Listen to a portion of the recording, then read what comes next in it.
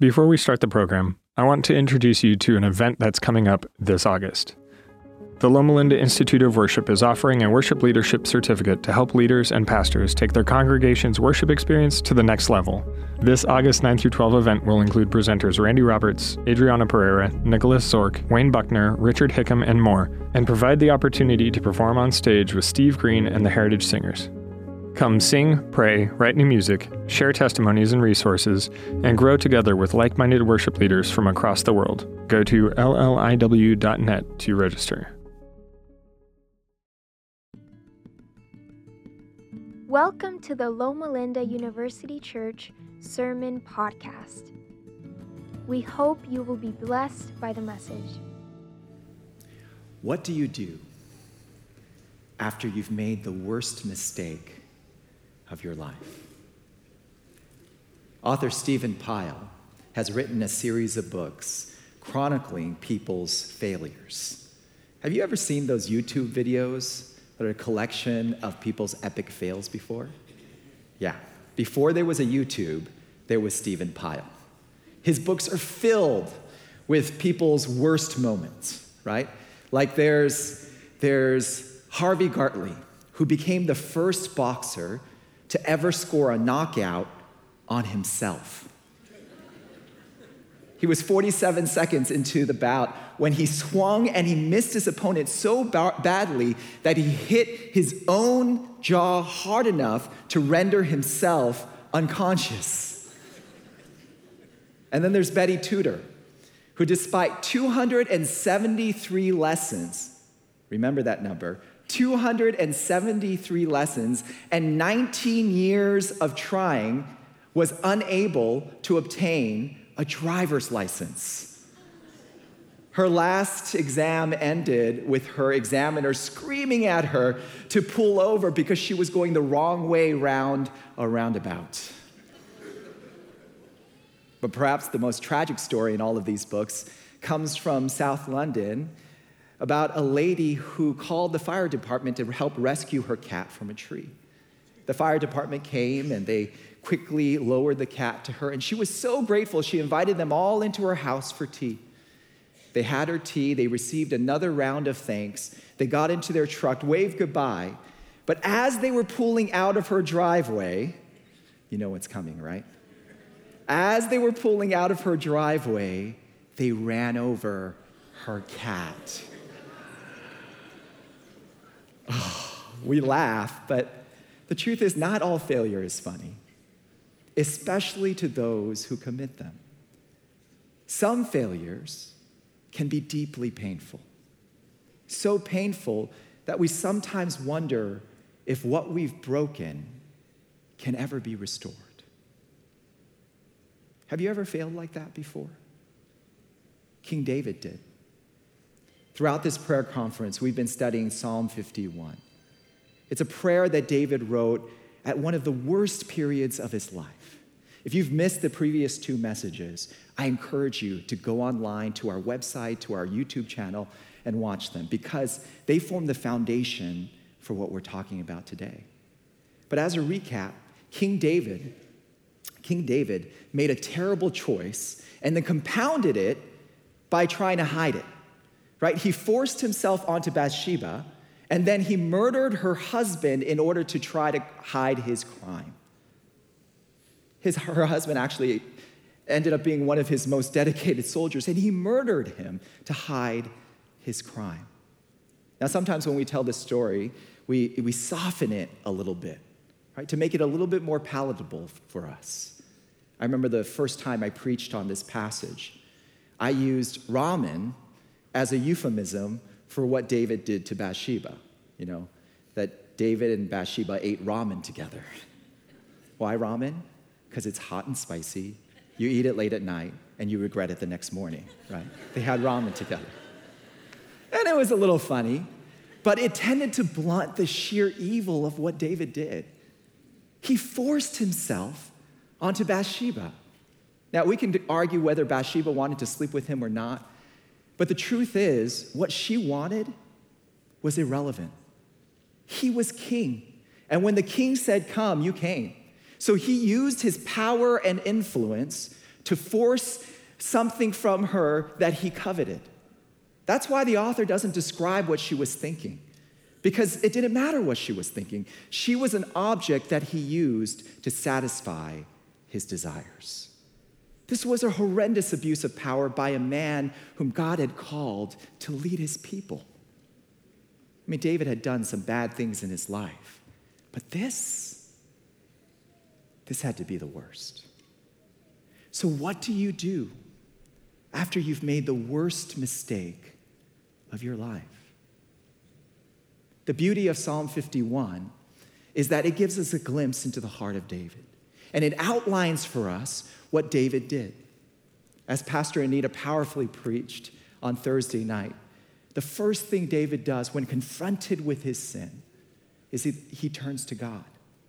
See, he realizes this mess is too big for him to clean up himself. So the only way out is by looking up. So he embraces the faithful, hesed love of Jesus. And then he confesses his sins. As Pastor Josh shared last night, he takes the time to look inward, to understand the brokenness inside him, to own it, ask for forgiveness, and then healing. So David looks upward for help, and then looks inward for healing. And then what does he do next? Well, that's found in verse 7. So if you have your Bibles, open them up to Psalm chapter 51. We're going to be reading verses 7 through 12. 7 through 12. Cleanse me with hyssop, and I will be clean. Wash me, and I will be whiter than snow. Let me hear joy and gladness. Let the bones you have crushed rejoice. Hide your face from my sins and blot out all my iniquity. Create in me a pure heart, O God, and renew a steadfast spirit within me. Do not cast me from your presence or take your Holy Spirit from me. Restore to me the joy of your salvation and grant me a willing spirit to sustain me. You know, as I read these verses, I am struck by David's confidence in God's ability to restore. I mean, he had really messed up his life. He had lied, he had raped, he had murdered, and then he tried to hide it all up. And it took a prophet coming to finally get him to confront his sins. And when he did confront his sins, it nearly broke him. I mean, listen to how he describes coming face to face with his sins for the first time. In verse 8, he writes, "Let the bones you have crushed." So he's saying, God, when you forced me to come face to face with my sin, when I felt the full realization of what I did, it felt like my bones were being crushed. Have you ever had your bones crushed before? Not broken, not fractured, crushed. Like a 2-ton truck runs over your foot, crushes your toes. Like a sledgehammer coming slamming down onto your hand, crushes your fingers. I mean, just thinking about it makes us wince inside, right? Because it's excruciating. It's so bad that we even have a term for it: bone-crushing pain. And that's how David describes the experience of realizing the full weight of the terrible things that he had done. It felt like his bones were being crushed. And yet, despite that, what is the very next word that he writes? What's the very next word he writes in verse 8? Let the bones you have crushed, what? Rejoice. Rejoice. How could he rejoice? How could he rejoice when his bones are being crushed? How could he rejoice when he is overwhelmed by the weight of his sin? How can he rejoice when shame covers everything that he has done? How? Because despite how far he had fallen, despite everything he had done, David still believed that God could restore. That God could take the stain of his sin, cleanse it, and make him new. That's why he writes in verse 7, "Cleanse me with hyssop, and I will be clean." Listen to that confidence. Cleanse me with hyssop, and I will be clean. Wash me, and I will be whiter than snow. Have you ever had a stain that wouldn't come out? Like no matter how many times you washed it, it just remained. So when I was single and living on my own, I wasn't the greatest at washing my clothes. I didn't always follow best practices when it came to laundry. Right? I remember one time I dropped some food on my shirt and I thought, it's just a food stain, no big deal. But then I forgot about it. And it sat in my hamper for weeks. I learned the hard way that stains come out easier the earlier they're treated. Actually, sins are the same way. The longer they set, the harder they are to remove. So that shirt sat at the bottom of my hamper for weeks. So by the time I finally took it out to wash it, I had forgotten all about that stain. So I didn't pre-treat it. I just threw it into cold water, washed it, threw it into the dryer to dry it, which I was told later was not a great idea to do with a stain that hadn't completely come out yet. But I didn't know anything about washing clothes. So when I got my shirt out of the laundry, I was shocked to see that the stain was still there. I mean, what's the point of a washing machine if it doesn't wash your clothes, right? And so I washed it again, and again, and again. I must have washed and dried that shirt 4 times. It started out as my black polo. It ended up as my gray polo. And it was still stained. Have you ever had a stain like that? One that wouldn't come out no matter how many times you washed it? Have you ever had a sin like that? One that wouldn't come out no matter how many times you confessed it? We try and try to overcome it. But eventually we start to lose faith that it'll ever come out. We lose faith in ourselves. Sometimes we even lose faith in others. Like, do you know someone that you've kind of given up on? Like, every time you see them, you think to yourself, that's just the way they are. They're never going to change. John Ortberg, in his book, The Life You've Always Wanted, writes about a man that everyone had given up on. And this is how he describes him. See if this sounds familiar at all. Hank, as we'll call him, was a cranky guy. He did not smile easily, and when he did, the smile often had a cruel edge to it, coming at someone else's expense. He had a knack for discovering islands of bad news in oceans of happiness. You know someone like that?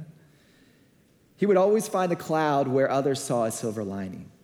Hank rarely affirmed anyone. In fact, he operated on the assumption that if you gave someone a compliment, they would have a swelled head. So he self-appointed himself to the chair of the church cranial downsizing committee. Have you ever known a Hank? Have you ever been a Hank? The sad thing is, despite the fact that Hank regularly attended church, his sin was still destroying his life. John continues. His children didn't know him. Hank could not effectively love his wife or his children or people outside his family. He was easily irritated. He had little use for the poor. He critiqued and judged and complained, and his soul got a little smaller each year. And then I want you to hear this. This is John Ortberg's assessment about Hank. Hank was not changing. He was once a cranky young guy, and he grew up to be a cranky old man. But even more troubling than his lack of change was the fact that nobody was surprised by it. Wow. So the truth is, we often don't expect change. We don't expect that God will be able to take a cranky, cynical, mean-spirited old man and transform him into a gentle, kind, humble servant of God. We don't expect it. We don't expect it for others, and we certainly don't expect it for ourselves. We expect to make the same mistakes over and over and over again and never change. And that's what's so surprising about David's confidence. His confidence in God's ability to restore. After all that he had done, after how far he had fallen, he still believed that God could restore, that God could make his crushed bones sing. How? How is restoration possible? Well, this is how David describes it in his prayer. Verse 10. Create in me a pure heart, O God, and renew a right spirit within me. Now, I'm going to get a little technical here for a moment, so try to stay with me, okay? David here is referencing the ceremonial system, right? He's saying, create in me a pure heart, a clean heart. He's referencing the ceremonial system throughout this passage. God gave the ceremonial system to the Israelites, and it communicated that God not only forgives us of our past, but also provides freedom for our future. So there were some ceremonies, some rituals that dealt with the forgiveness of sins. But there were other rituals that dealt with ceremonial uncleanliness. So what was that? Well, somebody became ritually impure when they came in contact with death. Like if somebody touched a corpse, they would become ritually impure. And they would have to go through a process of purification. And that process of purification, it wasn't pointing forward to the work that Jesus would do in forgiving our sins. It was looking forward to the work that Jesus would do to restore our lives. See, all these rituals had to do they were associated with the giving and restoring of life, of reversing the effects of sin, of making us alive again. Not just physically, but mentally, spiritually, emotionally, relationally alive. So when David writes, create in me a pure heart, O God, he's asking God to reverse the destruction caused by sin and to restore to him the life that God always planned for him to have. And for us, that process begins when we repent and we begin our journey with God. It's kind of like a graph of our life, right? We start down here. But as we draw closer and closer to God, we grow. It loosens sin's hold over us, and we become healthier emotionally, physically, mentally, spiritually healthier. We grow. But as often happens, sometimes we still indulge the sin that still lives inside of us. See, just because we begin following God doesn't mean the sin automatically, immediately goes away. Sin is a lot like cancer in that way. Just because we begin treatment doesn't mean that the cancer is immediately eradicated. There are some good days, and there's some bad days, and there's some worse days. But when we repent, it reverses our fall and allows God to begin growing us again. See, that is the process of growth that God outlines here, and that David is calling God to do in his life. Now, let me be clear what I mean by repentance. Repentance is not just saying, I'm sorry. It's like Pastor Josh shared last night, it starts with confessing our sins, owning our sins, taking the time to look inward, to see what's broken in there that's causing us to make the same self-destructive choices over and over and over again. What is it? What is the fear that's driving this behavior? What is the broken love that's driving this behavior? What is it? It's taking the time to understand that. And not just say, God, forgive me of my sins in general, but naming that sin and asking for God to heal it. So that's the first step, confessing our sins. The second step is to engage in practices that allow God to root out our sins. See, just like there's different treatments for different diseases, there's different practices that are helpful for different root sins. For example, if we struggle with pride, the practice of silence can be helpful.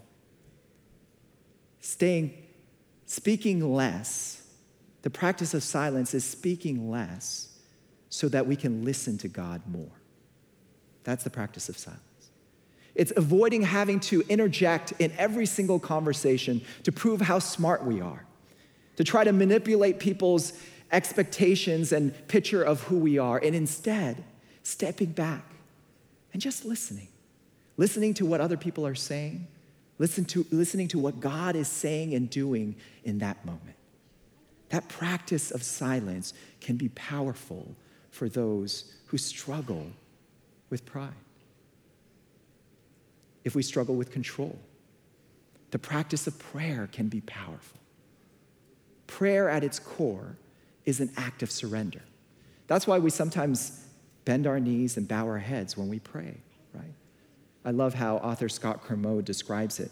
He says, prayer is entrusting to God the things that I would rather control myself. Isn't that powerful? Prayer is entrusting to God the things I would rather control myself. So if we pray in a way to try to manipulate God and get God to do what we want, we're doing it wrong. Because prayer at its core is an act of surrender. See, different practices that deal with different root sins and allow God to remove those sins from our lives. And the good news is, if we repent, if we confess our sins, and we engage in these practices, God can restore any of us. He can restore all of us. That's the good news. The challenge is that process, it's not easy. Because our life graph often resembles a frustrating zigzag more than it does a straight line of growth. And that's why God gives to us this community of faith that we call church, to encourage us when we are discouraged, to weep with us when we are grieving, to pick us up when we have fallen. See, the role of the church is not simply to preach the gospel, but to believe in it, to believe in its power to transform lives. I love how author Danny Silk, in his book, Unpunishable, describes this. He says that the mission of the church is to make Jesus' love believable. To make Jesus' love believable. To not just say things that are lovely. Because Jesus' love, it's his covenant love is just so, it sounds so nice, but so impossible. But we as the people of God have the privilege of actually making that believable, to live it out in our lives. I love how Pastor Danny Silk describes this in his book. He says the church that is going to make Jesus' love believable is not just a church that moves in signs and wonders and bold gospel preaching and care for the poor. All those things are important. But the church that is going to make Jesus' love believable is the church that has truly become a family. In a family, our mistakes and messes do not disqualify us from belonging. They expose just how deeply we belong. Wow. I love that. Our mistakes do not disqualify us from belonging. They expose how deeply we belong. See, as the family of God, we have the privilege of making Jesus' love believable to a world that's literally dying to experience it. Some of you may be familiar with Father Gregory Boyle, who founded Homeboy Industries. Anybody here been to Homeboy Industries in East LA? See a few of you. It's an amazing place. Father Boyle is most famous for his work restoring gang members. And he began a bakery called Homeboy Bakery because he found out that a lot of former gang members were having difficulty finding a job. So he wanted to give them an alternative to working on the streets. And so Homeboy Bakery was born. And in his book, Tattoos on the Heart, he describes the impact that this ministry had on one particular former gang member, Luis. So I'd like to read an excerpt from his book for you. The passage is a little long, but it's worth listening to this story of Luis in Father Boyle's own words. He writes, The original bakery was hugely famous from its first week. News crews would visit almost daily. Articles were written with photos of enemies working alongside one another. Tour groups came from all over the world. Busloads of Japanese tourists dropped by. Even Prince Charles, actually now it's King Charles, right? King Charles' business advisor swooped down on us. Pip pip cheerio meets the homies. Our foreman at the time was a man named Luis, in his mid-20s, who arguably had been among the biggest and savviest drug dealers our community had ever known. We knew each other for more than a decade, and any offer of a job was always graciously but surely declined. But when his daughter Tiffany was born, things changed. He wanted to work at the bakery, and his natural leadership abilities soon moved him up to foreman. Not only did he work with former rivals, he also supervised them, which is a great deal more difficult. One day, we received an odd request for a tour from farmers from the Central Valley of California. It's part of Luis's job to greet the busloads and the film crews. He hates this part of his job, and his whining could make your teeth ache. Later in the day, I visit the bakery several blocks from my office. Seeing Luis triggers the memory of his earlier tour. Oye, I ask him, how'd the tour go? Gee, he shakes his head.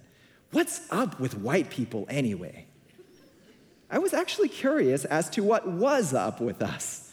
I don't know, what is up with us? I mean, he says, they always be using the word great. We do? Oh yeah, watch it. This bunch of gabachos stroll in here and see the place, and it's all firme and clean and machines working proper, and they say, this place is great. And then they see the homies, tú sabes, enemies working together, all firme, and they say, you fellas are great. Then they taste our bread and they go, this bread is great. I mean, gee, why white people always be using the word great? I tell him, I don't know, but trust me, every opportunity I could find after that, I tell him how great he is, just to mess with him a little. Some 4 months later, it's nearly closing time, and I arrive at the bakery in the evening. Luis sees me in the parking lot from inside the building and rushes outside. He's excited, and yet enthusiasm is not ever the card with which Luis leads. He's too cool for that. He barely lets me get out of my car. Hey, gee, he says, thrilled to see me. You're not gonna believe what happened to me yesterday after my shift. He proceeds to tell me that after work, he goes to pick up his 4-year-old daughter, Tiffany, at the babysitter's. He puts her in the car, and they drive to their tiny apartment, where for the first time, Luis is paying rent with honestly earned, clean money. He unlocks the front door, and Tiffany scurries in down the hallway and lands in their modest sala. She plants her feet in the living room, extends her arms, takes in the whole room with her eyes, and she declares with an untethered smile, "This is great." He turns to me and says, "I thought she was turning white on me." He tells me that he lowers himself to her eye level, placing his hands on his knees for support. "What's great, Mia?" And Tiffany clutches her heart and gushes, "My home."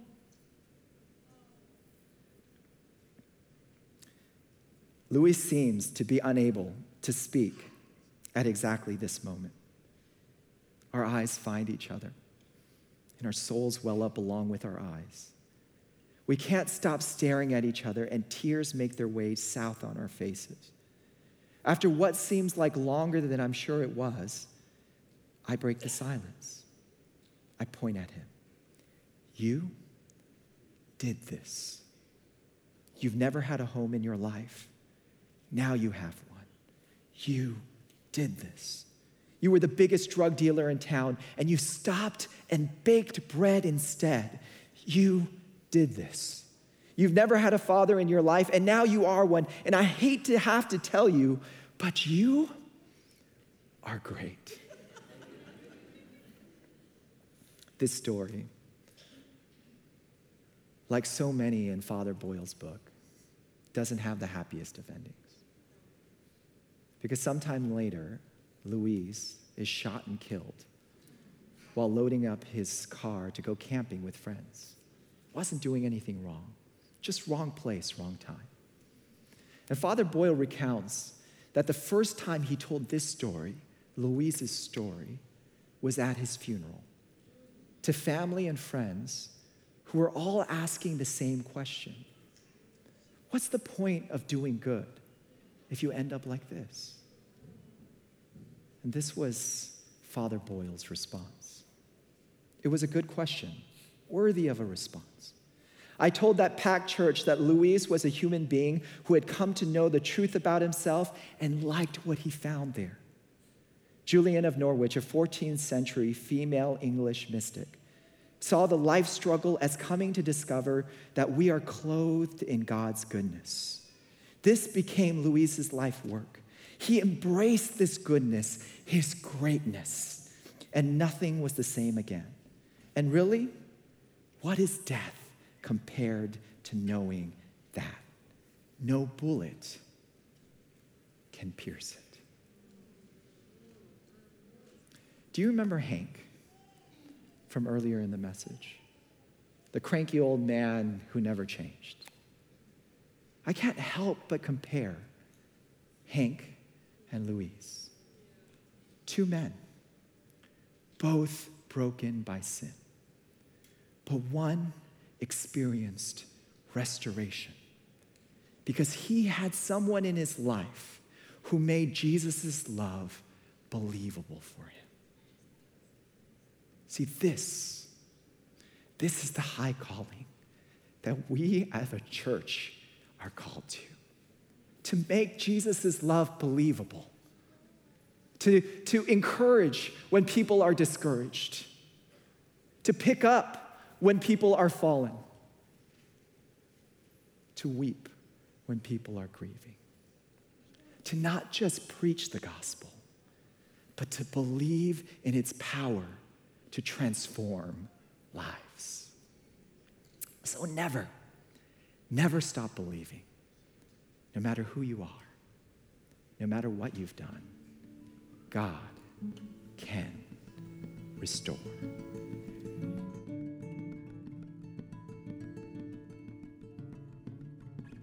Find more podcasts, videos, church events, and how you can support the Loma Linda University Church at lluc.org.